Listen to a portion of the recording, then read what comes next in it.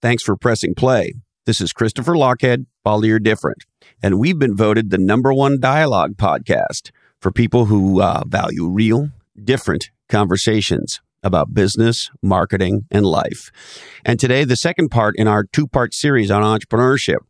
Today, we talk about how to build billion-dollar startups with a guy who knows a thing or two about that. One of my favorite founder CEOs, Osman Rashid. He started the now $8 billion publicly traded Chegg, C-H-E-G-G, in the student space that you may know, as well as his new company is called Convo.com. And I met Osman in the early days of Chegg. I was actually introduced to him by Mike Maples. And I became an advisor to his company, and we've been colleagues and friends ever since. And to say I respect him is, to put it mildly. This is an inspiring conversation, and I think at a time when many of us need inspiration, with a legendary entrepreneur. And look, you know, if you're a regular listener, I'm biased, but I think entrepreneurs are going to play an outsized role in carrying us forward, in recovering from the situation we all find ourselves in, and most importantly, in designing a future that really works. Osman's a legendary guy who has a very hard time taking no for an answer, and I think you're going to enjoy this conversation very much. Now, if you're a business leader, entrepreneur, or marketer, check out Lochhead on Marketing, our other podcast. We are currently doing a podstorm. That is to say, for 30 days, we're releasing an onslaught of short marketing podcasts, sort of designed to spark your thinking, creativity, and ideas on how to create the future of your choosing. So check out Lochhead on Marketing at lochhead.com or anywhere else you get legendary podcasts. Also note, every Friday from 11:30 a.m. Pacific time, we'll be doing a live Q&A a conversation on our Facebook group. So you can join us there. You can just search for us on Facebook and you'll find us. Now, clearly, America is getting ready to get back to work. And as we get back to work, you need every advantage that you can get. And that's where my friends at NetSuite by Oracle come in. They help you manage every penny with precision. And they have recently created this new guide called 7 Actions Businesses Need to Take Now. And to get your free guide, go to netsuite.com/different. And as well, you'll be able to get a free product tour of NetSuite at netsuite.com/different. And in a crisis, data has never been more valuable. And that's where my friends at Splunk come in, S-P-L-U-N-K. Splunk are the leaders in data to everything, helping you bring data to every question, every decision, and every action. Visit splunk.com/D, the number 2, the letter E. That's splunk.com/D2E. Now, hey ho, let's go.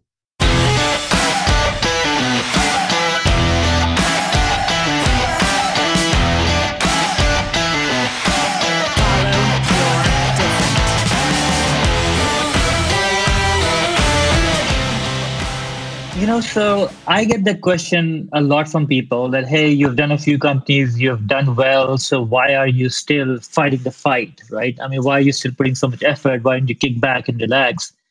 And, look, I've given it some thought, and I tried it for a very small period of time of my life where I'm like, let's see what the other side looks like. And, it's like one of those things when you arrive, you're like, oh, shit, so this is what they're talking about. And you're like, I don't think this is that great.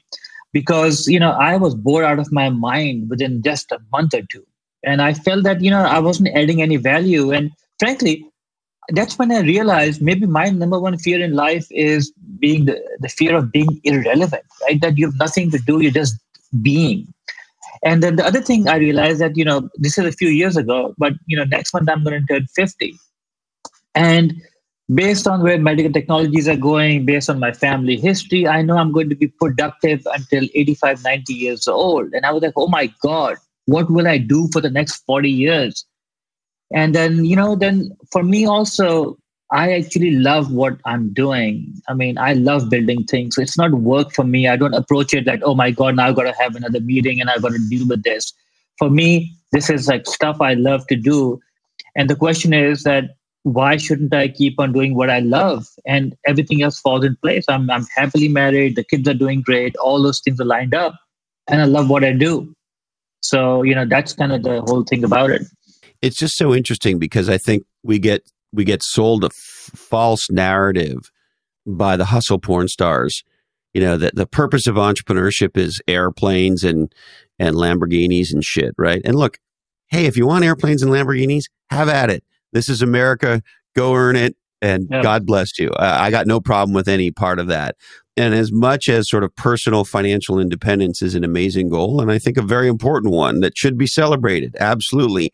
And that's not the real gift, is it? Definitely not. Because look, I personally, if and when my companies do great, I get happy when people around me get financial independence, economic freedom, as you said. But the goal is to build a great company.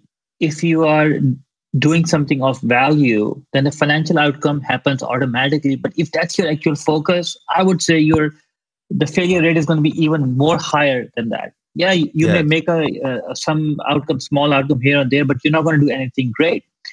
And, so many times entrepreneurs come and ask me that, hey, I'm thinking of leaving my job and becoming an entrepreneur.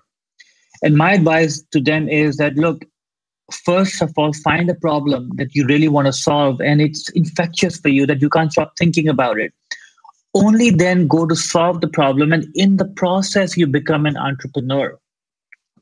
Being an entrepreneur is not the goal. Solving the problem is the goal. And everything happens in that process because you're singularly focused on taking care of this, right? So that's the whole notion that has to be that, look, those things are absolutely, if you love cars and one day you can afford them, hey, all the more power to you. No issue with that, right? But this is really about finding the problem that you really want to solve and going at it. And if you love it, hey, that's the best outcome for you anyway. And you've chosen very different problems at different stages of your career to go focus on. I mean, what you're doing today doesn't feel very much like Chegg to me, by way of example. Yeah, look, so I actually started right out of college. I joined a startup that was focused on B2B, on enterprises. So actually, my first training happened on selling to B2B. And the first company I joined, I had absolutely no idea because it was straight out of college. And I joined as a product manager, but it was a very small company. And they said, hey, we want to launch a product here, which we are from overseas. And, it was, you want to give it a shot kind of a thing. We don't know if it's going to work or not. So you may be out of a job if it doesn't work out. Talk about having great motivation right there. So, so I was always in that field. So I worked in enterprise software. I've done consumer stuff. I built hardware. And I've experienced all of these things. And there's good and bad about all these areas.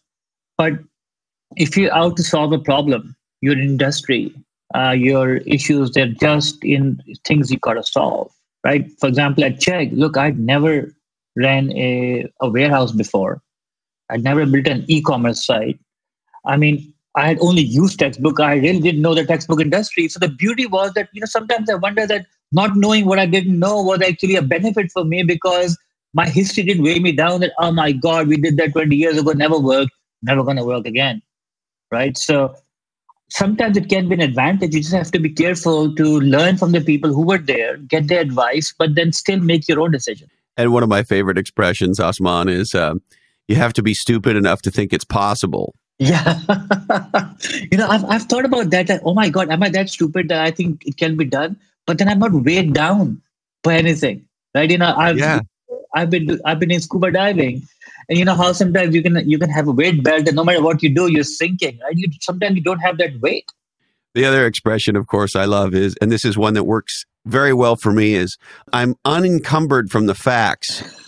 Exactly. And look, I have, when we were doing Chegg, right, Tom Dillon, the former CEO of Netflix, he had become an advisor, then became a board member. And Netflix at that time was the guru of pick, pack, and ship of physical product across the internet, right? And look, I'd never been inside a warehouse. And 2 years into the company, we had built a warehouse the size of a football field. Right? I mean, hell, I was negotiating warehouse contracts without what the hell are we supposed to do here, right? But then I was like, okay, it's a big box. You got to pay rent. You got to make sure it's got docks. Trucks have to go and come, and you got enough room. And And beyond that, we're going to write our software to pick, pack, and ship in. Off we go. So, yes, I probably did not know a lot of issues on HR and things like that. But I said, look, I am sure we can solve them and we can do the right thing at the same time as well for the people. Yeah, I love it. And that sort of, we're going to take this hill, and I don't know how, and I've never taken a hill like this before, but we're just going to go for it. That's the hallmark of legendary entrepreneurs, right? So at that time, I had no idea. I thought I was just being dumb about the whole thing, right? So that's the beauty of it. Because, I never thought about being a legendary entrepreneur. I'm not even sure I'm one right now. There's some amazing people out there. And it was all about, look, I've got this problem to solve for tomorrow. If I don't solve this, I'm in deep doo-doo. So I'm going to go solve this thing. And then the way I think of entrepreneurship is, and you kind of have to be a little bit crazy in the head to go for it. Because my philosophy on entrepreneurship is, look, you wake up in the morning full of hope and excitement, and the day beats the crap out of you. And then you crawl back to bed at night, and you wake up in the morning next day, and you're same, and you're full of hope, and off you go again. And if you're willing to take that punishment, right, then you're okay. You're going to be fine, because it's your mindset is the ultimate thing that gets you through. Because you've got a small issue, you're going to fall over it, or you're going to say, okay, that's really a small one compared to the other stuff I've done. So you just keep rolling right through. Yeah, the other thing I'm thinking about as you're talking is we sort of are, how do I want to say this, sort of hypnotized a little bit with certain ideas, right? That, for example, that comfort is the ultimate achievement, right? And that even in, the founding of the United States, the pursuit of happiness, that we have a right to be happy all the time, or that being happy all the time is actually what we want. So being comfortable and being happy. And look, I like to be comfortable and happy. I really do. Yep. And many, if not, I don't know, and I say this like an idea, I want to bounce it off you, of the most legendary times in our lives, we're not happy, we're uncomfortable, we might even be miserable, we might even be fearful, but now you look back and you go, holy shit, look at what we did, right? And so I'm just curious about this sort of constantly wanting to put yourself in these positions that are anything other than comfortable. Yeah, look, I mean, I would say that, the fear of the unknown, right? Or not knowing how things are going to turn out. It's a great way to solve problems, because if you know that, how something's going to turn out, right, then it's probably, you're not going to put much effort into it. But the pursuit of happiness, look, it's our right. Everybody should have it. But just having money and just having those cars in the house is not how you're ever going to get it, because I know a lot of people who are perfectly happy in whatever economic situation. It's your mindset, because you could achieve everything and still not have any real friends. The family might hate you because on the way up the mountain, you messed with everyone and you didn't leave any room for anyone but yourself, because you're so singularly focused on getting money, right? So the philosophy has to be that, look, I mean, there are certain balances for all these things that you have to work your way through. And it's not like there's a formula. Just be a good person while in the process. Look, yeah, there'll be hardcore meetings. You're going to push your people. You're going to get them to do their best, because you're going up a hill. You're pushing a big boulder up the hill. You're getting everyone to push. At the same time, you don't have to destroy people, right? If someone's sick or someone is having a baby, you got to let them have the time, because if you have a good team, other guys will step up. Other people will step up. So it's really about, having the singular focus on solving the problem, and everything, I really believe, falls in line for you, falls in place as you go. And so you've solved some very different problems along the way. And, as you mentioned, sort of B2B and B2C and so forth and so on. And so as an entrepreneur, how do you decide that this is a problem you're going to fall in love with? Or maybe how do you fall in love with a problem and say, yeah, I'm going to dedicate the next 5, maybe even 10 years of my life to go chase this one down? What's a good problem that gets you fired up? it's something which I think develops a little bit when you look into certain things, or there's something that's bugging you that, my God, no one's done something about this for quite some time. Sometimes it drops into your lap, and but you can't have a analysis that this problem I'm going to solve by a spreadsheet or a PowerPoint. That's never going to work, right? You really got to dig into it and get your hands dirty. No matter who you are, if it's your idea, you can't just ship it off to a product manager to say, "Hey, can you go figure if it's a good idea or not?" Because they never figure it out. So unless you go into the whole place as yourself and you sit down with the end user and you look there and design there and they say, "My God, I've been dealing with this for 20 years and no one's fixed it." That's when you're like, I like this idea. And the problem is obviously needs a solution. Right? For example, at Convo right now, we are building a few products. And so there's a few potential customers in Baton Rouge in the middle of nowhere that we had to meet. And I was like, look, I'm going to go down there myself and I'm going to sit in this store with this person, all 5 of them across the city. And I just want to look in their eyes, because I think I'm going to be designing my product when I'm sitting there as I'm talking to them. That's what you need to do. I was speaking to a few people the other day, and these were senior executives. And I was like, look, I've heard from a few of you guys that we tried to launch products in our enterprises and they didn't work and the culture didn't accept it.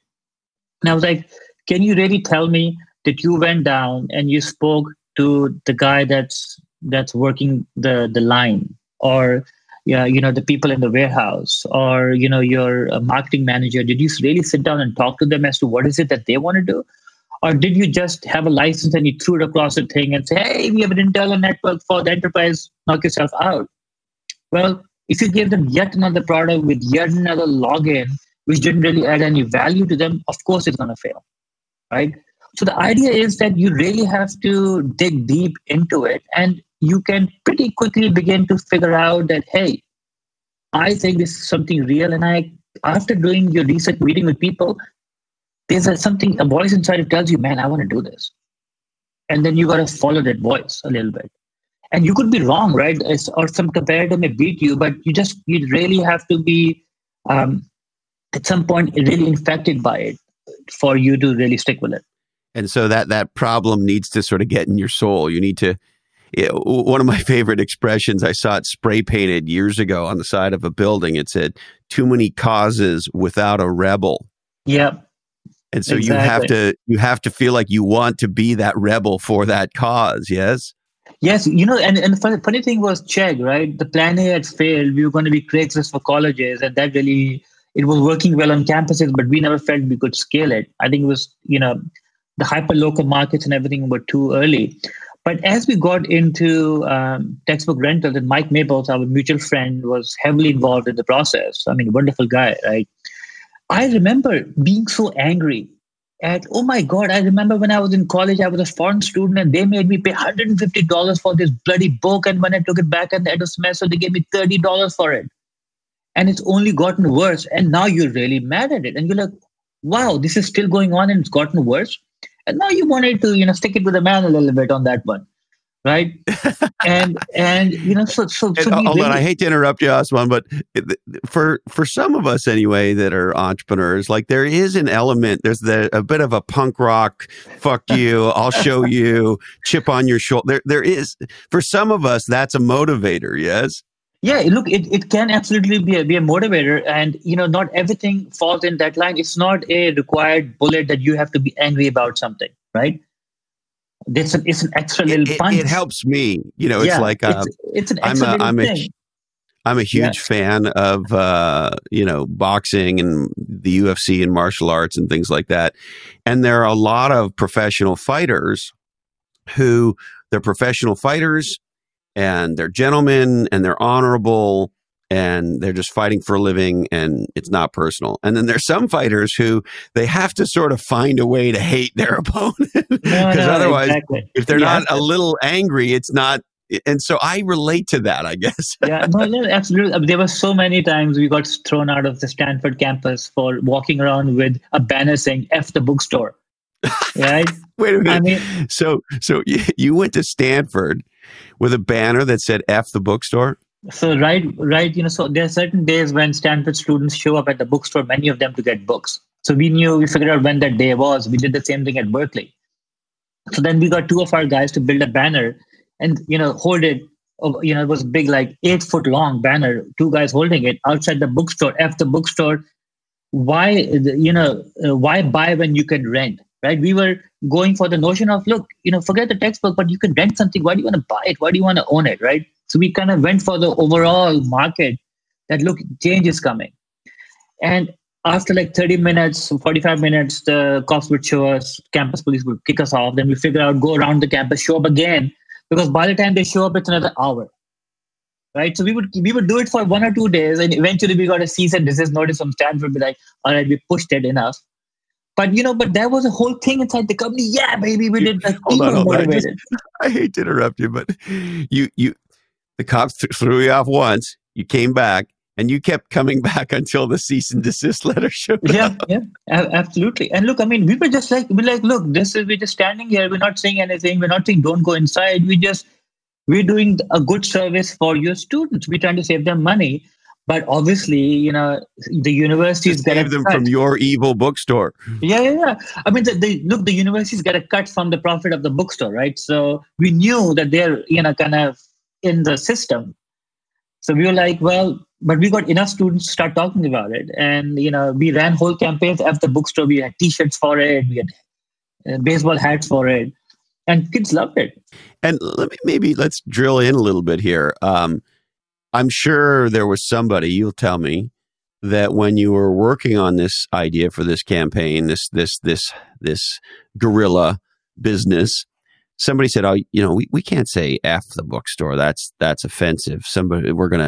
There had to be objections to being that provocative or outrageous. Yes. Yes. Look, I mean, for example, it depends on the industry you're in and who your target is. I would never do something like that for Convo enterprise collaboration, right? I mean, that doesn't make any sense.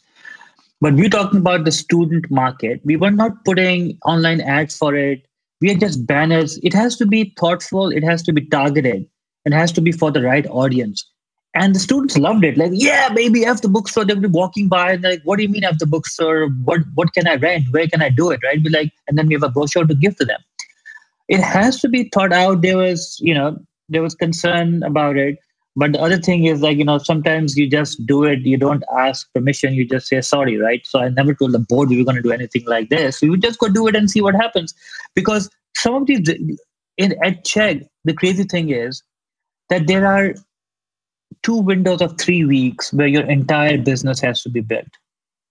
So I don't have time to build a presentation, get something going, because I got to try it. If it didn't work, dump it, go to the next thing, try. And boom, boom, boom, and something works, off you go for it, right? You don't have the luxury of 6-month planning for brand release. We do that obviously for the company, but the guerrilla marketing on the ground, it's got to be bang, bang, bang. You got to do it, try it, dump it, be brutal. And like you say with Chegg, if we missed that magic time in August when the students are getting their books together, August, and then maybe I guess into early September, you tell me, like a 2 or 3 or 4 week period, whatever it was, you missed that and you missed the year.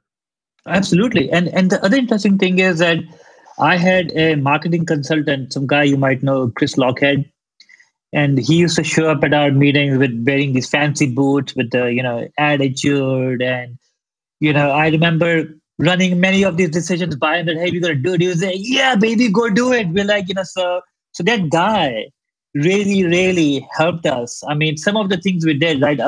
I remember when you walked into our first meeting and, we had on our board, number 1 in textbook rentals. We had a little bit on the side and we were like, man, should we do it? And by the way, that had come into my mind when I saw Hertz say we are number 1 in car rental and Avis say we are number 1 in car rental. I'm like, what the hell's going on? How can everyone be number 1? Then I got into it. I'm like, well, no one is renting textbooks, really. And we've done a few thousand. So who's to say we're not number 1? Right? And then you walked in, you're like, yeah, fuck this. This is exactly what it needs to be. You're totally right. Take the position. And Chris, you and I, even though I don't think we had, you had coined the term building a subcategory or being a category queen at that point. But that's what we actually did. We created textbook rentals as a subcategory. And we said that we want to be the biggest fish in that tiny pond. Forget the industry, forget textbooks. We're going to own this section, right? I mean, we drove the hell out of our orange color. Eventually, people said, "Hey, I saw your orange box at Atlanta Airport. That's you, right?" I mean, we own orange inside textbooks, inside the education market. But I want to give you kudos because, Chris, I tell you that you really backed us by saying, "Go for it, man. Nothing's going to happen. What's the worst that could happen?" Because, you still worry about, okay, I'm going to do some of this crazy stuff, but I want to recognize and give you kudos because it's not because I'm at your podcast. I tell this to people all the time that we had a crazy boot loving guy who told me, "Hey, I ski for 6 months and I surf for 6 months." And I told him, "If you're doing that, when the hell are you going to help me?" Right. So I found a little time. Oh, you found plenty of time. The waves aren't always good. Exactly. Well, that's kind of you to say. There's lots to sort of unpack here. So let's go maybe straight to that decision to not only proclaim a category, because of course today it seems obvious, right? It doesn't even seem like it was ever even a debate that renting textbooks would become a quote unquote thing, i.e. a category. But of course today it is. So you made the decision simultaneously to say, A, there's this new category called textbook rentals, which at the time was a head scratcher. Yep. And B, we're number one. So the first time anybody ever even heard about the concept, never mind the company or the service, what they heard was something along the lines of, we're Chegg and we're number one in textbook rentals. And Right. so how do you make the decision to say, fuck it, not only are we going to declare the category, we're going to, from the get-go, from day one, we're going to declare ourselves the category queen, the category king. Yeah, absolutely right. And some of it came as we thought through the problem, right? There was so much noise in the industry, right? I mean, Amazon was used book king, right? I mean, they were the ones who were driving everything. You had Barnes and Noble. You had all these companies online buying up all the ads. We couldn't even afford to rent a Google ad for textbook. It was $10 per something, right? And we're like, man, how are we going to rise above the noise? And what is it that we're going to do? And we slowly crept into it. It was not an overnight decision, right? We were testing a lot of things on Google AdWords. We were doing our work. We were incrementally doing it. I had a very young team, who, especially Osama Hafar, he was one of my, he'd never done marketing before, but he was just a smart guy. He would one of the greatest young bucks in marketing I've ever had the opportunity to work with. That guy is awesome.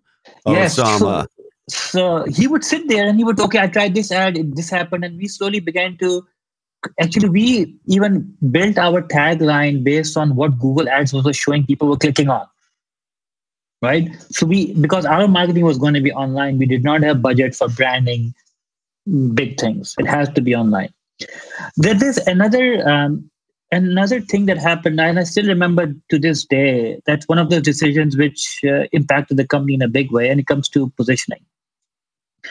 Was there were two big search engines at that point, and they were driving a lot of traffic to all the book sites. They would do textbook search, price comparison. And I had reach out to them. I said, "Hey, can we be a part of your platform so you can show textbook rentals?" And they were like, "Hey, yeah, this is great, but we've got a huge problem." So I get a call. I'm driving. I still remember the road I was driving on as this conversation is taking place. And he goes, "Usman, we love what you're doing, but you got to understand our problem." I'm like, "What's that?" He's like, "Look, we make money on cost per action. That if somebody rents a $50 book, we make our 5%, right? So when somebody rents a $50 book, we make more money. But if somebody's going to rent a book, well, you cut our commission by 2/3.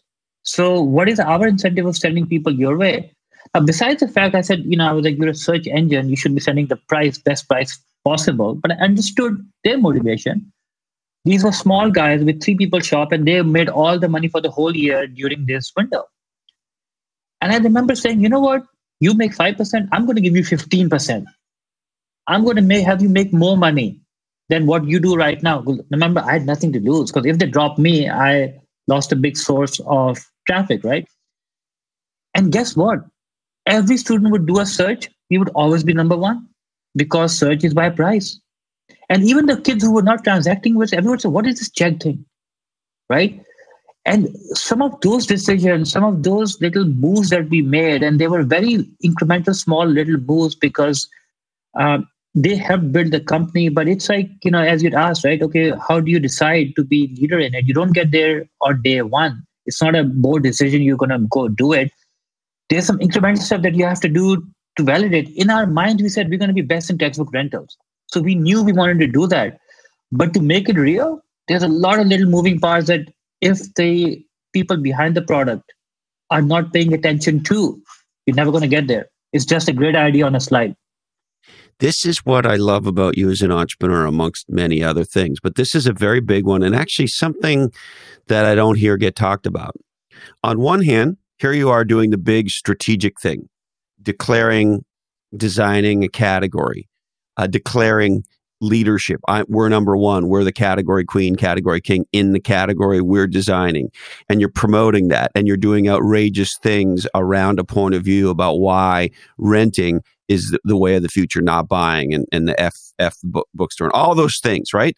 So those are what I would call strategic category positioning, outrageous but thoughtful marketing, as you talked about.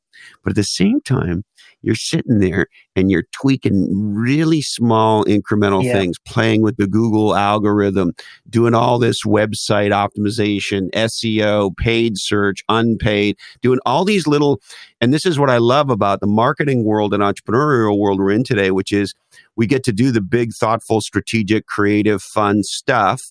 But the digitization of business and of marketing means that we can tweak stuff and experiment with stuff.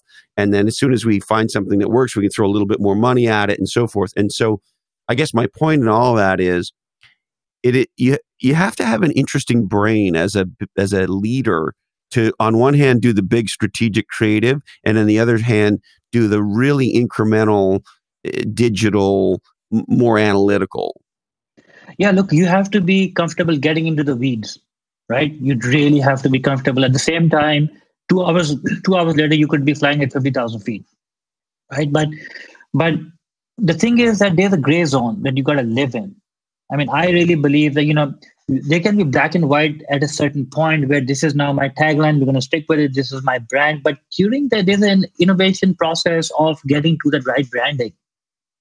And that's where you're bringing all these things in, and what are people saying, and you have to tweak your way through the ultimate thing, right? So the way I see it is that, from the branding perspective, from the high level perspective, you come up with, okay, so here's a little range and here's my playing room that I'm going to see if this thing is going to work or not. And then you have to tweak your way through it. And the tweaking cannot be where you're going to wait for PowerPoints to come to you and going to look at analysis, because frankly, by the time information gets to you, it gets filtered through so many people that the reality is lost many of the times. I mean, at Convo, our current company, I mean, we took it on the nose by Slack, right? When it came out, we were in this similar space. We're a different product, but you get put in the same category, right? You can't help it. And, they took off for, there are a variety of reasons for it. But now we have to thread the needle. But we know that it is such a massive space. This will never be a winner take all. There are multiple billion, dollar companies which are going to be built here, right? So it's about threading the needle. It's about looking for the right markets, the customer pain point. Yes, your journey got a little bit longer, but at the end of the day, there are 2.9 billion enterprise employees across the world. Right, and you get 2 or 3 million of them paying you $4 or $5 a month. That's an IPO for a company. That's a great big company that you can build. So that now you got to really think through that. All right, I'm going to tweak here. I'm going to test this out. Do I have fanatic customers who love me? Because if you have fanatic customers who love you and are willing to pay for your product, right, you keep fighting because you have something of value. You keep building. You keep adding value.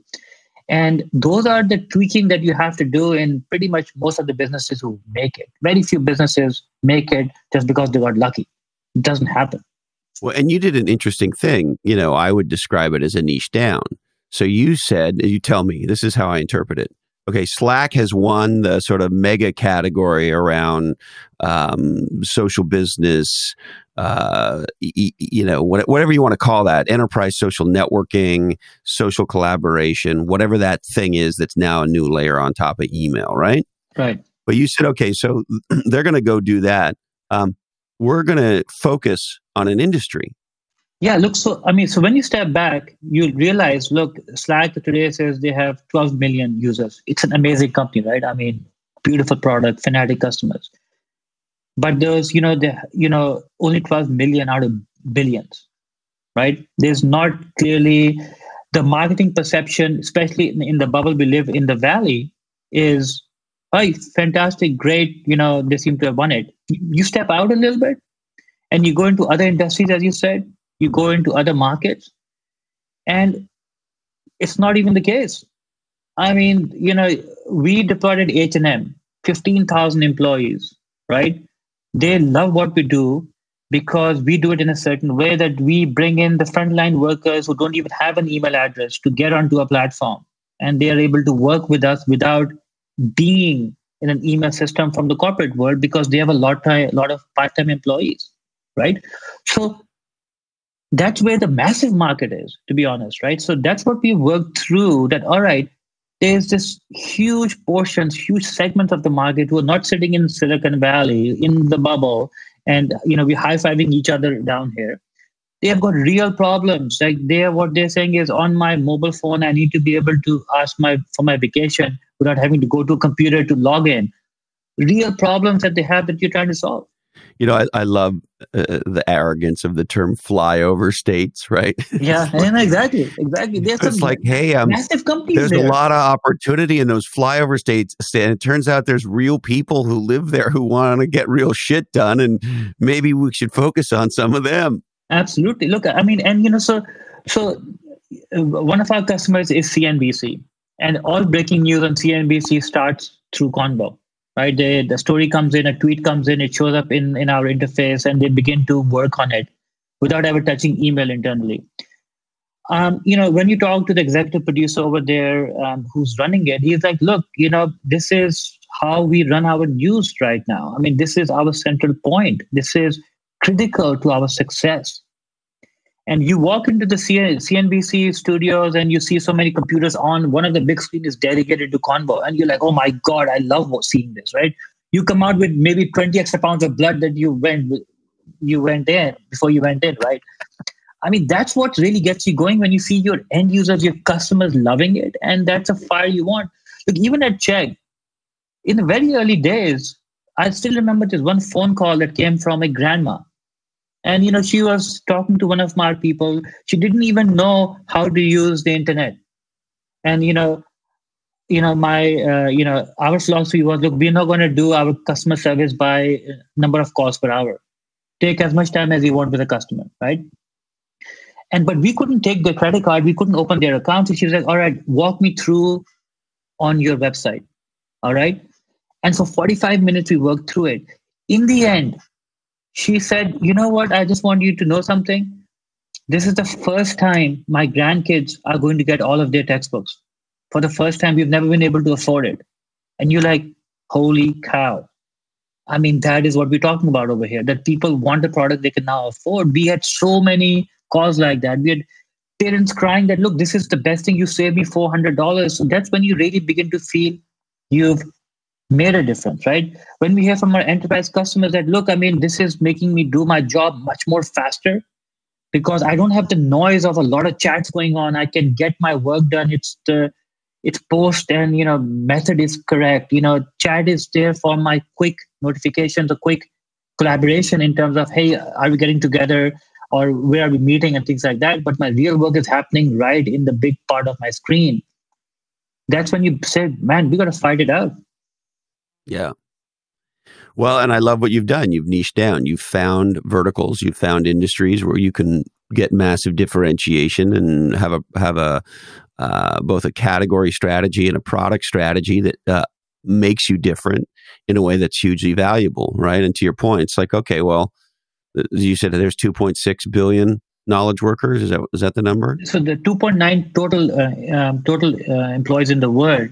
out of which 2.2 billion are your frontline workers, your non-desk workers, so to speak. Oh, I see. Yeah. Non-desk. Yeah, so the majority of your market is out there, the baristas at Starbucks, the people at Chevron, or the big like UPS and Home Depot, right? That's where your majority. They're not traditional knowledge workers. Yeah, they're on the go. They've got a lot of work to do. You got to give them a tool which makes their life easier. You can't burden them with more stuff because they really are on the go, so to speak. And so it comes down to understanding the customer's voice, right? That's kind of the way I think about it. And, so we've tried to understand the customer's voice in the enterprise. And by the way, my biggest lesson on understanding the customer's voice came from Chegg. So at one point, we had, so we've given you this $100 product for $33, right? I mean, it sounds a great deal. Shipping is free. Why wouldn't everybody be all over this? And we're getting good traffic. And right then, around that time in 2007, 2008, this heat map thing had come out, and you could see what people are doing on the web page itself. So we had see people looking for the books, fantastic. They were putting them in the cart, fantastic, which means they thought the price was good. They were putting their address. But when the time came to click rent, they were dropping off like craziness. And we saw this whole heat map around the button, which was all red. And you're like, oh my God, what's happening at the button? Why won't they click? So we did research in it. We talked to so many students. And we found out that almost every student thinks they're going to drop the class. Only 2 or 3% of kids actually drop the class. But they were like, well, if I drop the class, what will I do with this book that got shipped to me? Right? And Chris, we just put one line over the button. Dropping your class, no problems, returns are free. I mean, we were holding to the edge of our desk because it just went crazy after that. I mean, a month later, weeks later, we couldn't service 90% of the traffic. There was so much coming in. And it was not about technology. It was not about the color of the button. It was about understanding the customer's voice, right? And that's when I tell a lot of people, like, look, if you're not deep in the weeds, you're never going to hear the customer's voice because it's a split-second decision that a consumer decides if they're going to do something or not. And that's where you got to hone into, right? That's what the key thing is. It's such a powerful insight. And I just love this theme that you're on about sort of, you, of course, got to get the big things right. But these little things, right? You discovered one thing that was the primary reason that people weren't doing business with you. You fixed that one thing and bam. And so, and look, I'm guilty of talking maybe too much about the quote unquote exponential, right? This was a very small incremental insight and a very small incremental change, but it actually had an exponential impact. You're right, because all the other work we were doing, if that wasn't in place, we would have crashed and burned, right? If we didn't have the right checkout process, if we had made it cumbersome, we didn't have good enough branding to get them there, we didn't have the warehouse systems behind it to handle the traffic, right? Think of it like this, that there's no, in my opinion, and again, different ways to think about it, there's not one big why intersection you're going to sit at, which is going to decide failure or success. You have hundreds of those decisions which eventually take you in one direction if you're taking the right ones, making the right calls as you're going. Those hundreds of decisions make you a great company, right? Yes, there are some big things which you do. There can be some bigger decisions. But if the traffic had come and we didn't have good customer service, or we weren't sending them the emails, or the books weren't arriving on time, then we would have been just like yet another textbook industry which was known for not caring about its customers, right? So we had customer voice, but we had customer care, right? We had first used a third party to ship our books and the books weren't arriving on time. And I was like, look, at the end of the day, if the books don't show up on time and the kid feels doesn't know value, what we're going to fail, right?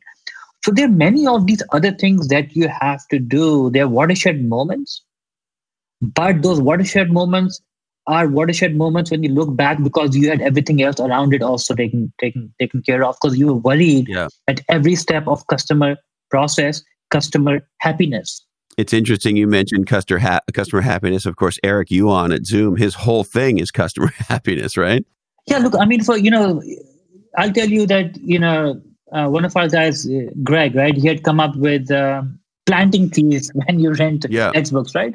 Kids loved it. We had emails coming in, can I name my tree Joy? Right? And that was customer happiness. And in the boxes, we began to put some little surprises.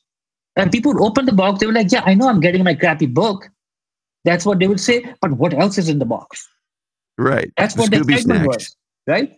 Everybody likes some Scooby snack surprises. Exactly. So we were putting stuff, but that also became a marketing thing for us, and people were paying us to put stuff in the box. Right. They wanted that. How funny, right? You could then charge people to have them put Scooby snacks in the box. Yeah, no, exactly. I mean, the whole warehouse operations and that part, I mean, Ayush, my co-founder, like he had no idea who he had finished his MBA, right? He had no idea how a warehouse works, but he got into it and he went deep into it and he ran the whole thing. And there were times he would stand in 100-degree warehouse to make sure we process all the books which came back so we could tell the board at the board meeting that our customer returns are this much. Because all those board meetings are very important for getting to the next investment, right? Because that's when people said, okay, what are your returns looking like? Now, maybe while we're there, you are a master at fundraising and you've raised private money. And of course, Chegg's gone public and you've bought and sold companies. So maybe give me a couple minutes, Osman, on your thinking about how to raise money and construct a board and finance the growth of a very serious kind of hyper-growth company. I'll give the example that if you have solved a problem, you're really passionate about what you're doing, right? When we were raising money, a big round for Chegg in 2009, when the financial industries were melting, right? They were falling everywhere. This is November 2009.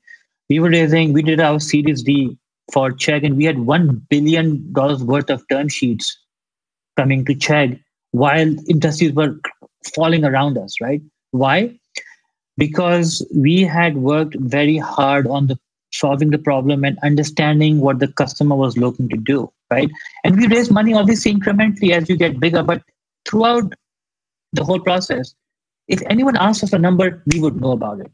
Because I knew the details, Ayush knew the details, right? Because I think the biggest thing in raising money is you got to have swagger, right? You got to feel, you know what? I've really got this thing. Ask me anything. I'm going to answer your question. Swagger is the number one ingredient in raising money. And, it's what you got to have. And you only get swagger when you really know what you're doing. There's some bullshit artists out there for sure, right? But you got to have swagger. You gotta feel comfortable. I get so many, sites from entrepreneurs who are doing great, but they're like, but by the way, we are also doing nice. We're doing awesome. And I'm like, dude, shout from the rooftops. I'm kicking ass. Swagger. Your slides need to say, I thought I would be doing this and I'm doing this, right? I am punching away. I am kicking butt. You want to sell, go sell because you're selling to investors. Don't be meek about it. Don't be timid. You gotta take them, say, ask me whatever you want to ask me. I got this. And I will walk you through my entire company on a whiteboard if you wanted to. I don't need slides. I don't need any help. I'll do it from memory. That swagger is what people love, right? And that's the same thing that attracts board members, right? That's the same thing that attracts your employees, people who want to get on the journey with you. Because, my philosophy is, look, ask me whatever you want to ask me. And if I don't know, I'm going to tell you I don't know. But guess what? If I didn't know about it and it was a good question, you can bet your bottom dollar tomorrow I'll know what the hell's going on there. But I can sum it down into one word: swagger. I love hearing you talk about swagger. I even love the way you say swagger. Yeah. You should write a book. That's a great book title. Yeah. Yeah, you're busy. Yeah. I know. Maybe someday. I've thought about it, but I'm like, Mike, I gotta sit down and write so much English. Oh my God. Now, Osman, is there anything else you'd like to touch on before we kick out of this? No, look, so for me, it's, with the current company that we're building, right? The way enterprises are communicating is changing, right? And we feel that there's such a massive market out there in terms of driving change for how people communicate at work. Because as a consumer, all the great apps out there have changed how I communicate with my family, but the same consumer shows up at work and they get email, or they don't get anything. And so the ability to really bring about change for billions of people, potentially, but even doing it for a few million people, that's just, we love it. We're crazy about it. And it's very similar to the stuff that we have done, that there's a customer voice that's calling us. It's, hey, look, we kind of need this problem solved. And, you got to build the company, the people, the systems around it. And here you go again. If you're loving it, if you got swagger, you can get there. Osman, I love you. You're one of the most inspiring entrepreneurs I know. And I'm so glad we're friends and we've had an opportunity to do some stuff together. Yeah. And come back anytime. It's great to see you, brother. Thanks, Chris. Well, there he is, the legendary Osman Rashid. Thank you so much. We would like to thank Osman himself. You can check out his new company, Convo, CONVO.com.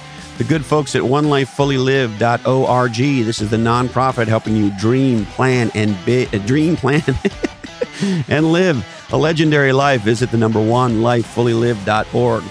My friends at bottleneck.online are the world's first dedicated distant assistant. And they're kind of the opposite of a virtual assistant. If you're looking for help from a company that's been socially and physically distanced for a very long time, visit bottleneck.online. If you're a thought leader and you want to get your leading thoughts on podcasts, my friends at interviewvalet.com are there to help you. Speaking of people ready to help you, DeVry University has been doing an amazing job for students for decades. Visit devry.edu today. And if you're in the B2B world in Silicon Valley, visit my dear friends at Atranet, ATRE.net. They've been building legendary websites for over 20 years, and they're ready to build one for you too.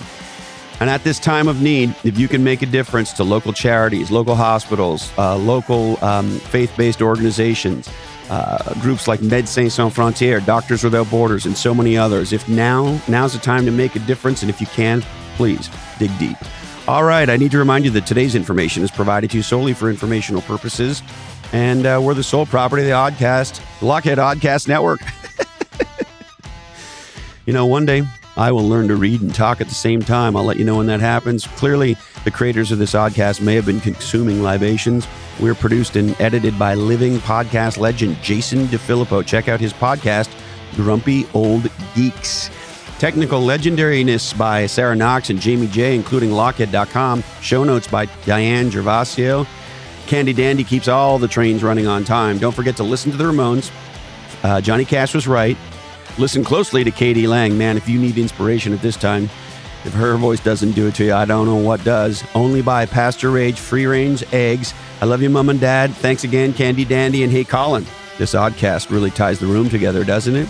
Today, our deepest apologies go out to Elizabeth Holmes, founder of Theranos. Sorry, Lizzie. We just ran out of time for you.